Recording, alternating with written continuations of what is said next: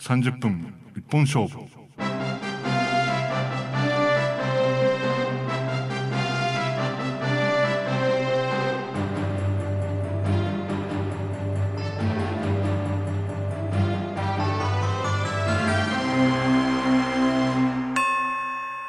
30分一本勝負ですが、今回はどんな話からいきましょうかね。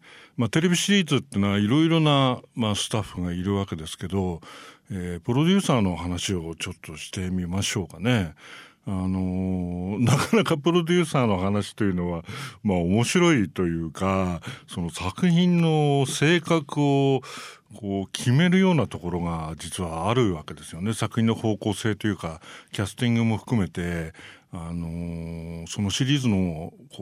匂いというか香りというかタッチっていうのが意外とプロデューサーが決めていくっていうことが、アメリカの SF テレビなんかは多いわけですよね。それで1時間の SF テレビシリーズの突破口を開いたのが、1964年から68年4年間にわたって放送された、原子力潜水艦終病号が7時からね10時までのプライムタイムの、ある種視聴率を打ち抜いて、それまでアンソロジーのミステリーゾーンとかアウターリミッツなんかの、毎回読み切りの、SF シリーズをレギュラーのキャラクターがいる1時間の SF アクションシリーズを切り開いたのはこのアーウィン・アレンなわけだけど、このメイキングを調べていくとですね、実に面白いというか、アーウィン・アレンというのはね、もともと大学でジャーナリズムの学の勉強をやってて、新聞の世界に入って、新聞のコラムと当時、新聞とタイアップしていたラジオと、ハリウッドメリーゴーランドっていうハリウッドのいろいろなゴシップ欄宣伝の記事コラムを、全国の新聞に配信して、載せるようになって、それが評判を呼んで、いろんなスターに会ったりプロデューサーに会ったり、脚本家とかね映画会社の宣伝をやってるうちに、やがてテレビが始まって、テレビでもそのハリウッドメリーゴーランドってのはそのまま、昇格して、いろんな会社へ顔を出すうちにだんだんとどういう作品だと当たりますかねみたいな相談に乗っていくうちに、ビクター・マチュアとかね、マルクス・ブラザーズの特に一番人気が高かったグルーチョ・マルクスなんかと、友達になって、彼らの相談に乗って、やがて僕にも作らせないかと言ってプロデューサーになったという、そういう不思議な人なのね。で、いわゆるスペクタクル思考の特撮に対する興味というのがすごい昔からあって、映画っていうのは特撮を使うことでもっと新しい魅力を発揮できるっていうことを嗅覚のように嗅ぎつけていた、フリープロデューサーだったわけですよね。それでビッグサーカスっていうね、サーカスの、最後になんていうんですか、大きなね滝の前で綱渡りをするっていうのがクライマックスで、ここはブルーバックで特撮を使うわけだけど、そういう作品でヒットを上げてね、名を売ってフリーのプロデューサーとして名前を通るようになって、やがて失われた世界のね映画化権の企画をフリーのプロデューサーなんだけれども許可をもらって、それをビッグサーカスのアーウィン・アレンですと言っていろんな会社に僕にこれを作らせてくれませんかと言って売り込みをかけていて、実は20世紀フォックスに引っかかった人なんだよね。実はフォックスは地底大陸っていう地底大陸じゃねえや地底旅行だよね。ジュール・ベルヌの地球の地下の奥にもう一つの空洞になって巨大な、恐竜たちが生きているような地底世界があるっていう、有名な SF 小説がありますけど、それを映像化して、これはね途中で歌も出てくるし恐竜も出てくるという、ホックスにすればファミリー向けの映画でね、すごい親子連れがたくさん来て当たったもんだから、こういう正月映画のラインというのを作れば実は結構楽なんじゃないかというのに気がついて、ところが社内にそういういわゆるプロデューサーが育ってなかったわけね。どっちかというとね、エリザベス・テイラーとかマリリン・モンローとか女優を売るのに長けた20世紀フォックスっていうのは会社でね、あと対策が多くて意外とこうなんていうかヒットはするんだけどお金をかけすぎるみたいな、もうちょっと手はないかといった時にこの地底旅行のこのラインはないかなと言って、ではっとそういえばこの間失われた世界の企画を持ってきてたアレンとかいう人いたよねみたいな話でアウイ・アレンに興味があるかっていう話をやって、実はアウイ・アレンは20世紀フォックスのLB アボットが率いていた特撮チームにものすごい目をつけてて、逆にその彼らを使ってという形で20世紀フォックスで失われた世界を作って、その翌年に今度は源泉収病号が活躍する地球の危機という SF 映画を作って、3番目で1962年にね気球船探検っていうのを作るんだけど、毎年正月で当ててきたわけだけど、ちょっと客筋が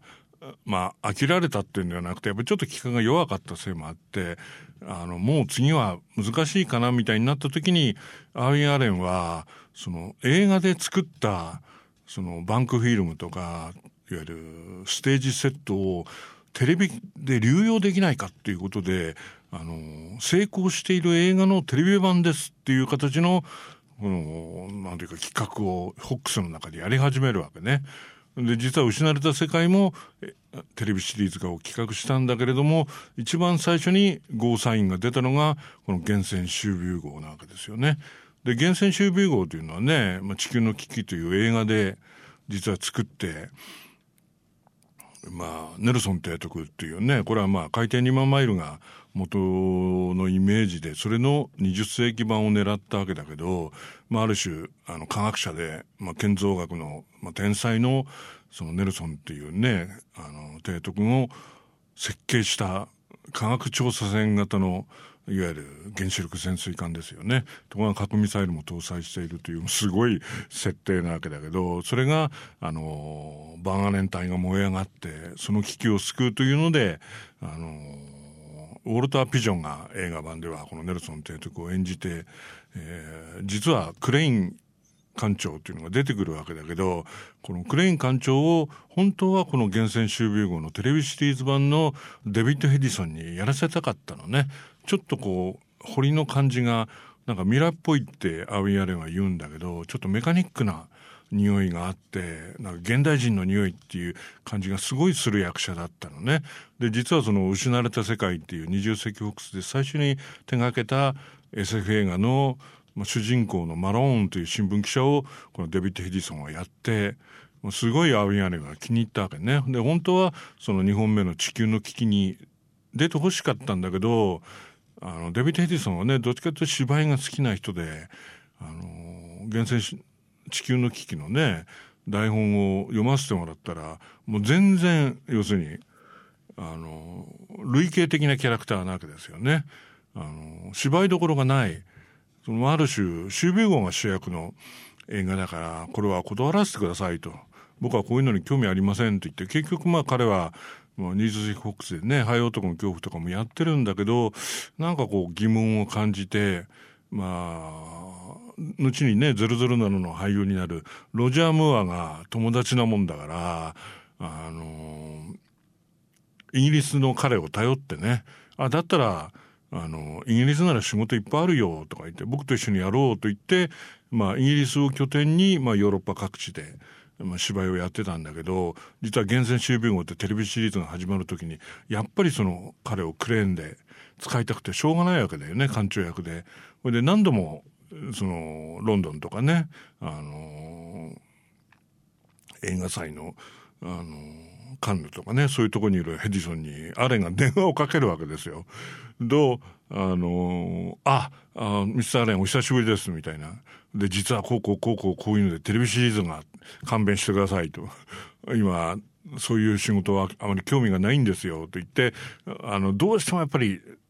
この彼が使いたいわけですよね。で実はもう一つそのウォルター・ピジョンがね演じていた映画版のネルソン提督っていうのはもうちょっとこう違う香りをつけたいと思ってて、実はリチャード・ベースハートに目をつけるわけね。実はリチャード・ベースハートっていうのはナショナルジオグラフィックマガジンというのが科学雑誌で有名な権威のある雑誌だけれども、それのテレビ番組のある種ナレーションを担当して、もうなかなかいいんだよね。渋くて、もともとシェイクスピアの役者ですからね。こういうドキュメンタリーをナレーションするとピタッとくる。またこう海の生物の話とかをやるときまたいいんだよね。でその香りもちょっと欲しい。当然白芸とかイタリアのね道とか役者としてもかなりのランクの人だったんだけども、ある種どうだろうと言ってリチャード・ベースハートの OK をもらうことができるようになるわけね、アウイ・アレンが。それでついにロジャー・ムーアとね一緒にいた時にまたそのデビッド・エディソンにね朝の7時にアメリカから電話がかかってきて、もう寝ぼけ眼のデビッド・エディソンはね、もうミスター・アレン勘弁してくださいと、もう出ませんよ僕はって、もうまだ寝てますみたいな。それでいや一つだけ聞いてくれと、実はそのネルソン提督役でリチャード・ベースハートさんが出てくれることになったと。それでもいわゆる考えは変わらないだろうかと言って、こうエディソンは目が覚めちゃうわけね。役者の中でもすごいうまい、どの役をやらせても個性的なうまい役者の人なわけだよね。でエディソンとリチャード・ベースハートでやれるんですかと言って結局OK をして、このリチャード・ベースハートとこのデビッド・エディソンという2本柱の2人主人公シリーズとしてこの厳選集病号というのはこうスタートすることになるのね。でところがね、この特撮が絡んだテレビシリーズを作るというのはアーウィン・アレンをもってしてもなかなか難しいわけですよね。当然そのゴールデンアワーのね7時半から8時半の番組ですから、第一シーズンはモノクロですけどね、当然アクションもの、あと若い男の子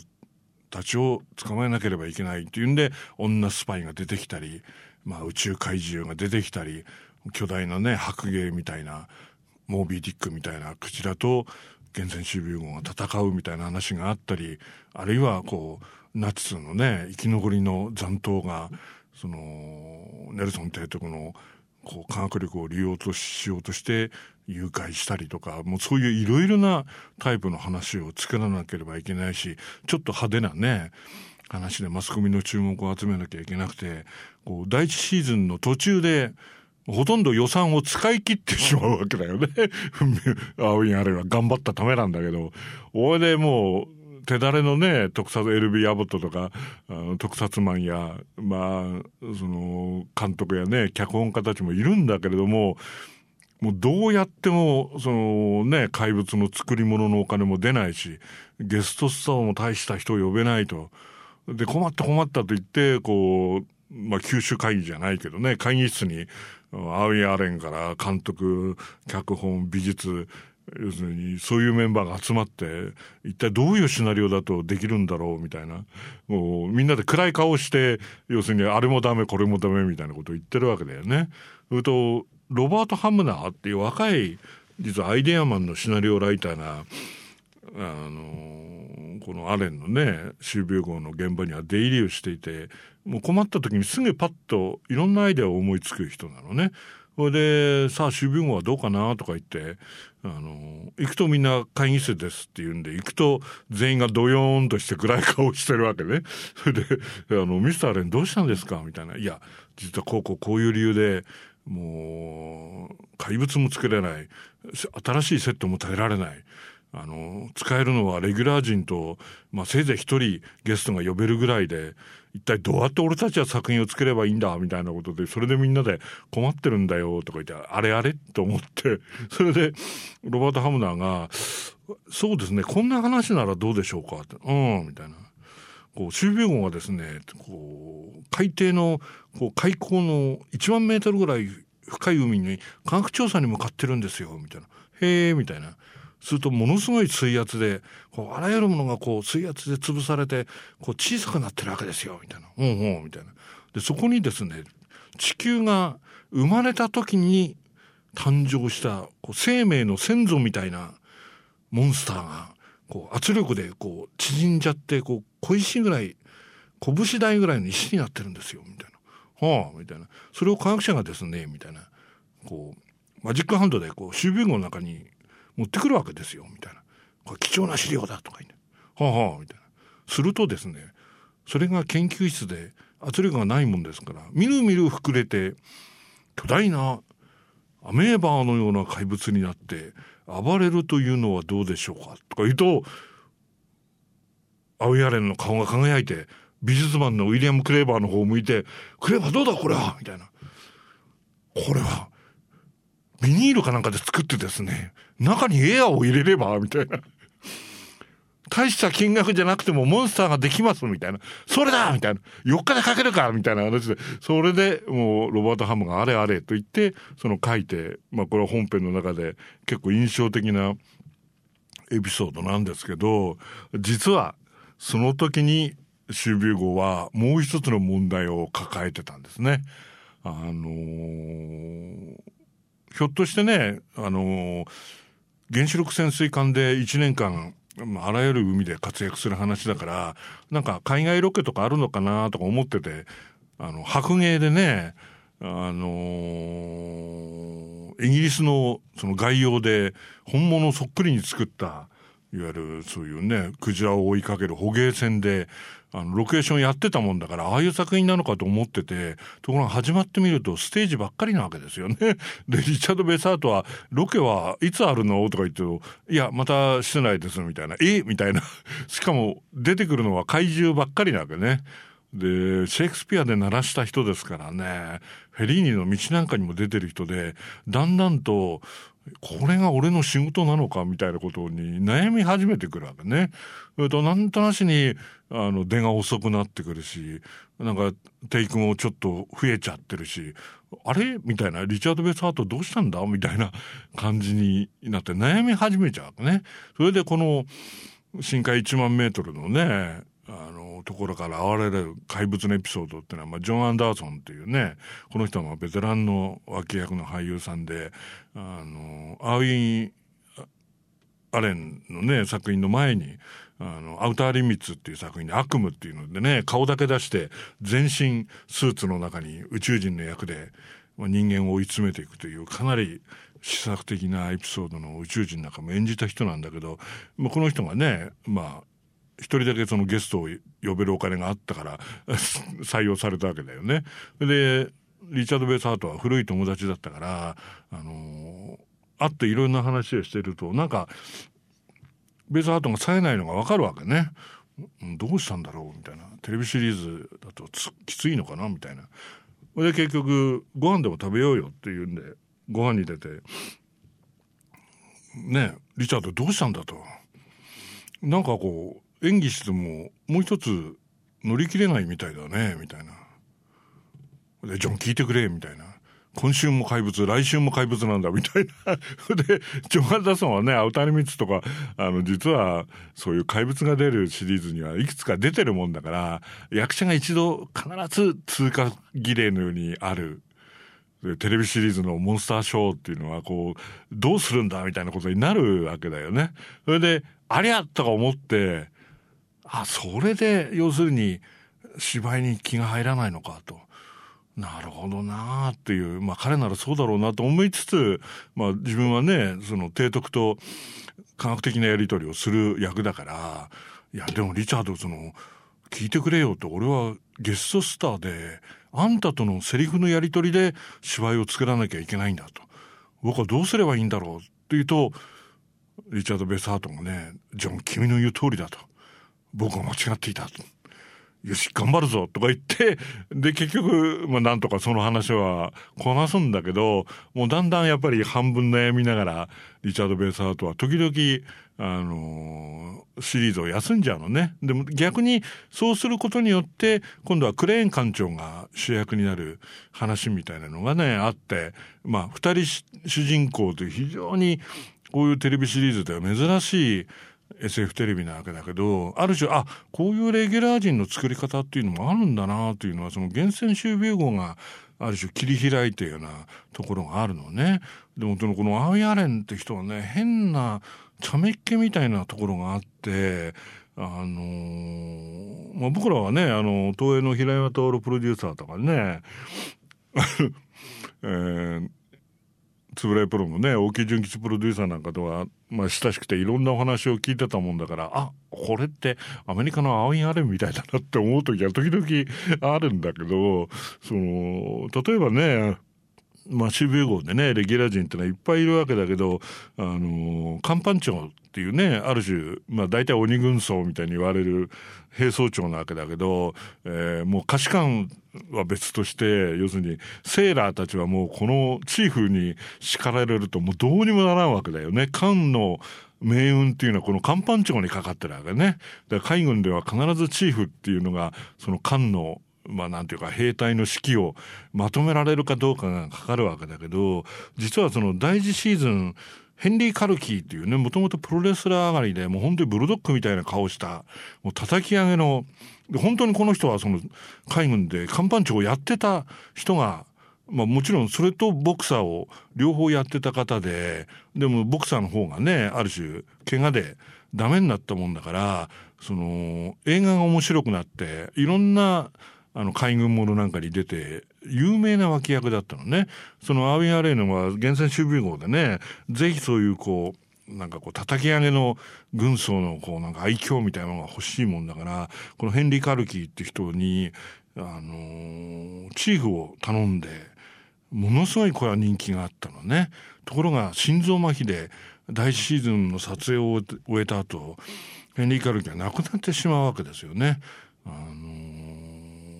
それ当然ね艦班長のいない船ってのはないですから、2代目の、チーフ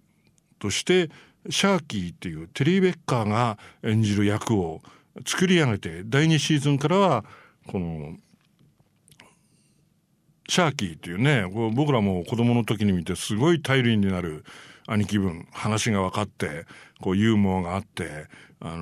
つい軽口をはたいて艦長に叱られるっていう役割なわけだけど、もうすごいいい役でね、この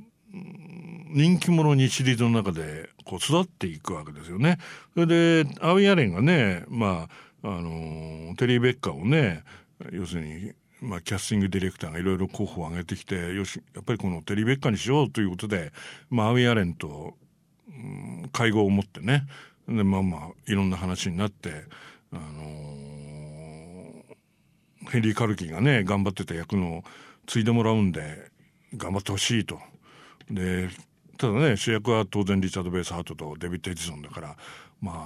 ミニマムサラリーっていうふうにテリー・ベッカーは言ってますけどね、アウイ・アレンが君にはミニマムのサラリーを払おうと。で評判が良かったら上げることも検討してあげてもいいよみたいなね、シーズンが終わって評判が良かったらちょっぴり値上げになるのかなみたいな、よろしくお願いしますみたいな、それでみるみる人気が出てくるわけね。で作品も回り始めるし、第2シーズンからカラーになって、フライングサブっていうね小型潜航艇が空飛ぶ潜水艦が出てきて、これは大体艦長が操縦するか、提督が操縦すると副操縦席にはこのチーフが必ずサブでついて、レギュラーの中でもちょっと目立つ役でもう人気も出てくるわけね。役者としても良かったし、それで第3シーズンが決まって、じゃあ第3シーズンもやってもらおうと、またよろしくねと言ってミスター・アレンに言われて、テリー・ベッカーが例のギャラの値上げの件はどうでしょうかって言うと、とアレンが言って、忘れてたと。よし、第3シーズンの1話で君は死ぬんだみたいな降格みたいな決定みたいなみたいな。それでシュービー号を助けるためになんていうかね、甲板から海の中に飛び込んで終わりみたいな。危機は脱するけどチーフは亡くなってしまいましたみたいな。でこれでおしまいみたいな。まあこういうものかと。テレビシリーズってこういうもんなんだなと思って、テリー・ベッカーはね、あれあれって言ってると、次のチーフをねまた決めなければいけないから、選び抜いて、こう撮影が始まるわけだよね。でアーウィン・アレンはね、そのチーフってのは結構大事な役だから撮影をこうずっと見ていったわけね。ハーベイ・レンベックっていう役者だったらしいですけどね、中堅の人ですけど。でそれでその撮影を見ていてアーウィン・アレンは考え込んでるわけね。で監督はねハリー・ハリスっていうアーウィン・アレンの常連のディレクターですよね。この人もうまいディレクターなんだけど途中で食事の時にね監督を呼んでね、ハリーちょっと話したいことがあるんだけどみたいな。チーフ違うなみたいな君どう思うみたいな。テリー・ベッカーだろうやっぱりみたいな。呼び戻せみたいなみたいな。でも先週飛び込んじゃいましたよみたいな。亡くなったとは言ってないみたいな。それで結局テリー・ベッカーはまた呼び出しがかかってなんだろうみたいな。回想シーンでも出てくるのかなとか思って行ったら、君が今週から出ることになったからみたいな。みたいな3人目が良くなかったんだみたいな。そういうことなんでよろしくみたいな。それでアレンに挨拶しようって言ってアレンに行って、ダーウィン・アレンが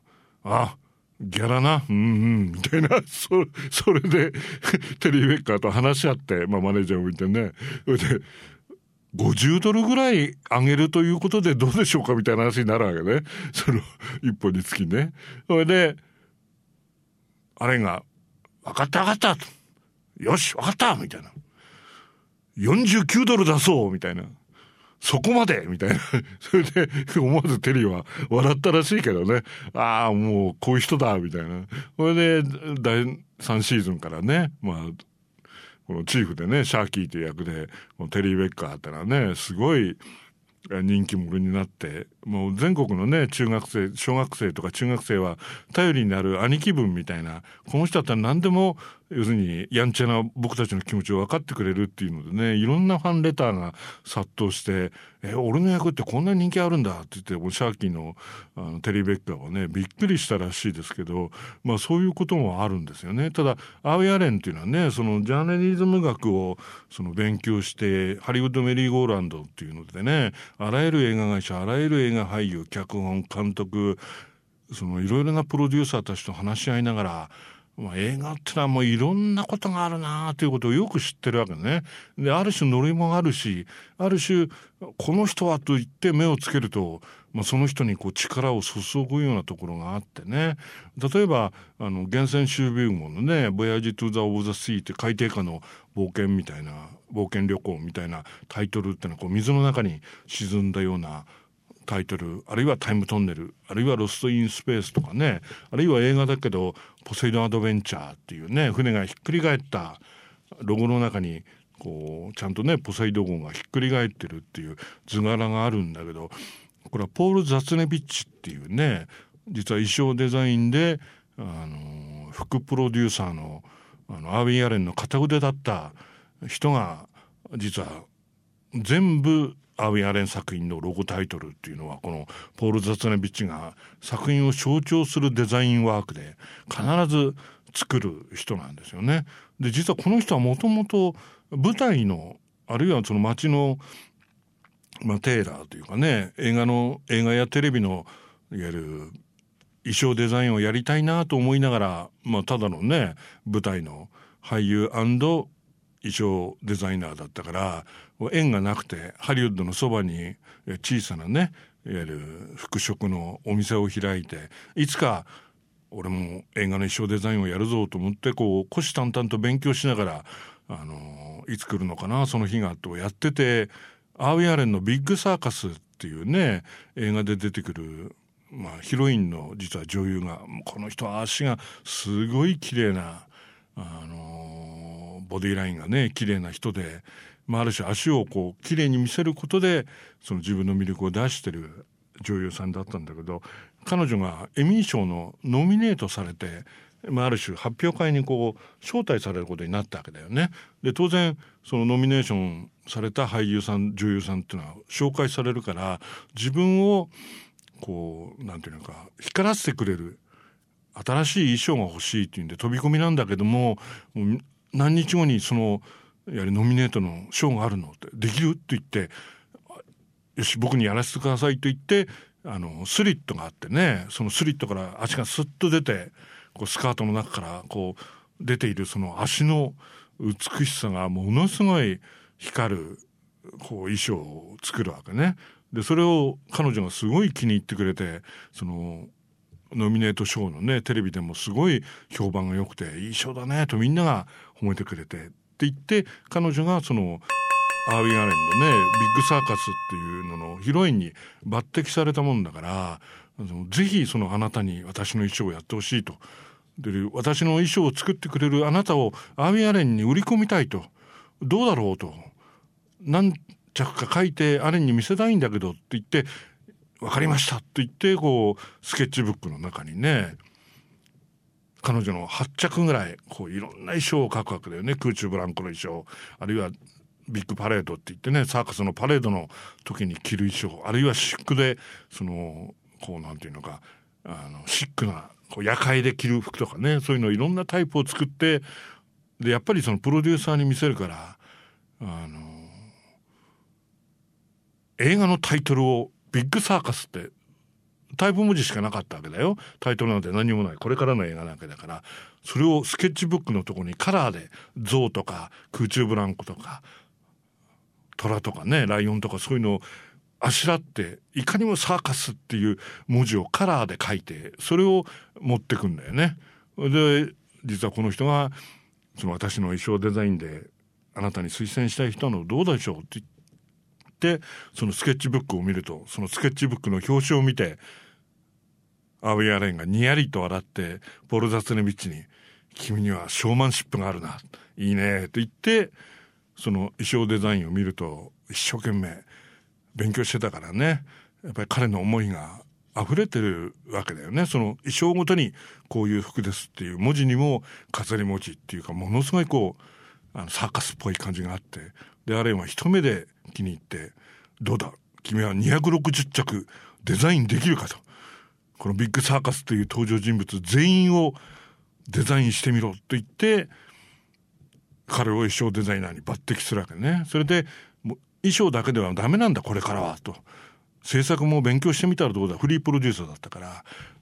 監督兼フリープロデューサーだよね。それで自分の仕事を楽にするために彼に副プロデューサーになって映画のことを叩き込んでいったわけね。だから実はこの厳選集ビュー号も宇宙家族ロビンソンもタイムトンネルもタワーリングインフェルノもポセイドンアドベンチャーもアーウィン・アレンが亡くなるまで仕事をやり続けて、全ての衣装デザインをこのポール・ザツネビッチっていう、気に入ったデザイナーに任せて、で彼はねそのタイトルだけではなくて映画の中に出てくる怪物とかね、厳選集備後の活躍するプロダクションスケッチみたいなどんどん書いちゃう、映画の勉強もやってるからね。でこういうことを要するにやってるわけだよね。で一番笑うのはね、実はロブスターマンというカニ男だよね。全身カニの甲羅でできている宇宙の深奥からやってきたその人間以上の知恵を持ってる男なわけだよね。でそれでが出てきて、これはねビッグ・ルンディンっていう、役者を抜擢して、ところがこう着込んでみたらもう顔までカニなわけだよね。もう目しか穴が開いてないわけで、ミスター・アレンはねその宇宙の文明人だから、これはイギリス人のアクセントで喋ってほしいなとか言ってて、俺顔も出てないのにどうすんだみたいなそれで何度も監督と話し合って、でアーウィン・アレンに直談判して、そういうイギリス風アクセントというのはその顔の重みが大事なんだと、声だけじゃないんだと、そういう顔つきをしたいんだと、ひげも生やしたいよみたいな。顔を出させてくれと言ってカレンが直訴してね。で、青井アレンが、やる気あるな、みたいな。いいぞ、じゃあ顔をカットしろ、みたいな。でね、それで、カレンが、演技できるように、ものすごいいい、キャラクターになったわけだけど、実はそれのね、ロブスターマンの造形が工房から出来上がって撮影所に届いた日があったのね。で、ちょうどね、新聞記者の人がそれに立ち会ってて、アービーアレンのところに取材に来てて、今日ロブスターマンが来ますよ、みたいな。ロブスターマン、いいね、みたいな。面白いんだ、これ、みたいな。で、手はね、カニの、要するに手だし、頭にやはりカニの爪が来て、動くわけだよね。それでロブスターマンのぬいぐるみがね、出来上がってきて、で、アービーアレンが、いいね、みたいな。みたいな。で、頭のハサミは、どう動くんだみたいな。それとね、美術の人間が、あれとか言って、で、ミスター・アレンみたいな。みたいな。頭のハサミは動きませんみたいな。でもミスター・アレンが真っ赤になって、何を言ってるんだみたいな。頭のハサミが動かなくてなぜロブスターマンなんだみたいな。それで、その新聞記者の人は、ミスター・アレンは大忙しいみたいな記事を書いたわけだけど、もう、東映の平山さんの話にそっくりだよね、これ。必ずプロデューサーっていうのはね、造形物が上がってきて、にねーっていう時と、これは、みたいな。これどうやって演技すんのみたいな。とね、こういうポーズ取りますとか言って必死になってプロデューサーをね、盛り上げようとして、縦の人とか、撮影の人が頑張るわけだよね。後ろにライトを立たせますみたいな。逆光ですみたいな。水を滴れますみたいな。ドローリと口から出ますとか、みたいな。平山さんはね、この間亡くなって本当に僕らはね、もう20年近くお世話になった方だけど、あんまり言う人がいないから僕らが直接平山さんに聞いたことだからね、秘密戦隊ゴレンジャーってあるでしょ？戦隊の第1号だけど、あれでほら、主人公たちが海上拓司、新明明、大岩ライター、ペギー松山、松川健二っていうね、主人公たちの名前があるでしょ。あれは実はその黒十字軍というね、暗黒星雲のある種シンボルみたいなね、そこからやってきたいわゆる侵略者と戦うためにはその闇を蹴散らす光が欲しいと言って実は平山さんたちが考えて、主人公たちの名前の頭をつなげるとカシオペアってなる名前を考えたっていうのね。このペギー松山のね、ペを思いつくのが随分かかったよねって平山さんは言ってたよね。だからオープニングのタイトル、最近はねパチンコにもなってるけど、不思議なほら S みたいな宇宙のなんか色が流れるとそこに5つの星がやって秘密戦隊ゴレンジャーって出るのは、実はあれカシオペアのダブルのいわゆるアレンジした形なんだよね。だから実はそのもう1話から決まってたのよと、最終回って。でこれが要するにプロデューサーの仕事なんだなっていう、みたいなその造形で機関車仮面とか言って笑ったよねあれはみたいな、面白いのになるなと思ったもんねって言ってね、よく言いますけど、あれね新堀さんが入ってるわけだけど、やっぱ演技でも考えるよねああいうのはねみたいな、やっぱり振りを大きくしないとダメだからみたいな、どうすんのこれみたいにやりながら、でも俺たちが頑張ったんだよなっていうみんな若いのが入んだよねああいうのにはって言ってたけど、だからそういうのがね本当に面白い、作品に命を注ぐっていうか、平山さんだなみたいな感じを感じることもあるしね。逆にアービー・アレンっていうのはね、本当になんていうのか、フライングサブっていうね空飛ぶ潜水艦が出てきた時に、要するにこれはどういう科学力で飛んでるんだって言った時にね、アービー・アレンが顔を真っ赤にして、俺はエンジニアじゃないと、俺の夢の力で飛ばせてるんだと、俺は空飛ぶ潜水艦が見たいんだみたいなに答えたっていうのでね、有名な人なんだけど、こういう人がね先頭に立って、あらゆる作品を作ってるっていうことだよね。東映のプロデューサーなんてのは、あなたテレビマガジンの毎月の色項をプロデューサーたちがチェックしてるんだよ。塚田さんたちがこの色はもうちょっとはっきり赤なら赤で出してほしいとか、もうちゃんと東映のプロデューサーたちっていうのはそこまでやるからね。もうテレビマガジンとかね、テレビくんの要するに色項っていうのは目を光らせて、こうした方がいいんじゃないっていうことをやってるのが、そこまでやるプロデューサーたちの仕事ってのはあるわけだよね。本当ね、そういうスタッフの面白さっていうのはね、メイキングの英文の記事なんかを読んでるとね、本当にやはりこういう人だったのか、意があれはみたいなところがねあって、これはジン・ロッテンベリーなんかもそうなんですけれども、プロデューサーをね語るには本当100万円を費やしても語れない。それはね、ロード総選挙は僕は角川書店で田宮武プロデューサーの下でね、サブプロデューサーで3年ぐらいねやったから、これがプロデューサーの仕事なのかってのは思ったこともあるんだけど、本当ね、クレジットに出てるこのプロデューサーたちの苦労を何かの時にね、監督や脚本だけじゃなくてね、ぜひコメントを読んであげて、作品にエネルギーを注いでるプロフェッショナルマインドをね、ぜひ味わってください。じゃあ30分一本勝負はまた次のお話で挑みます。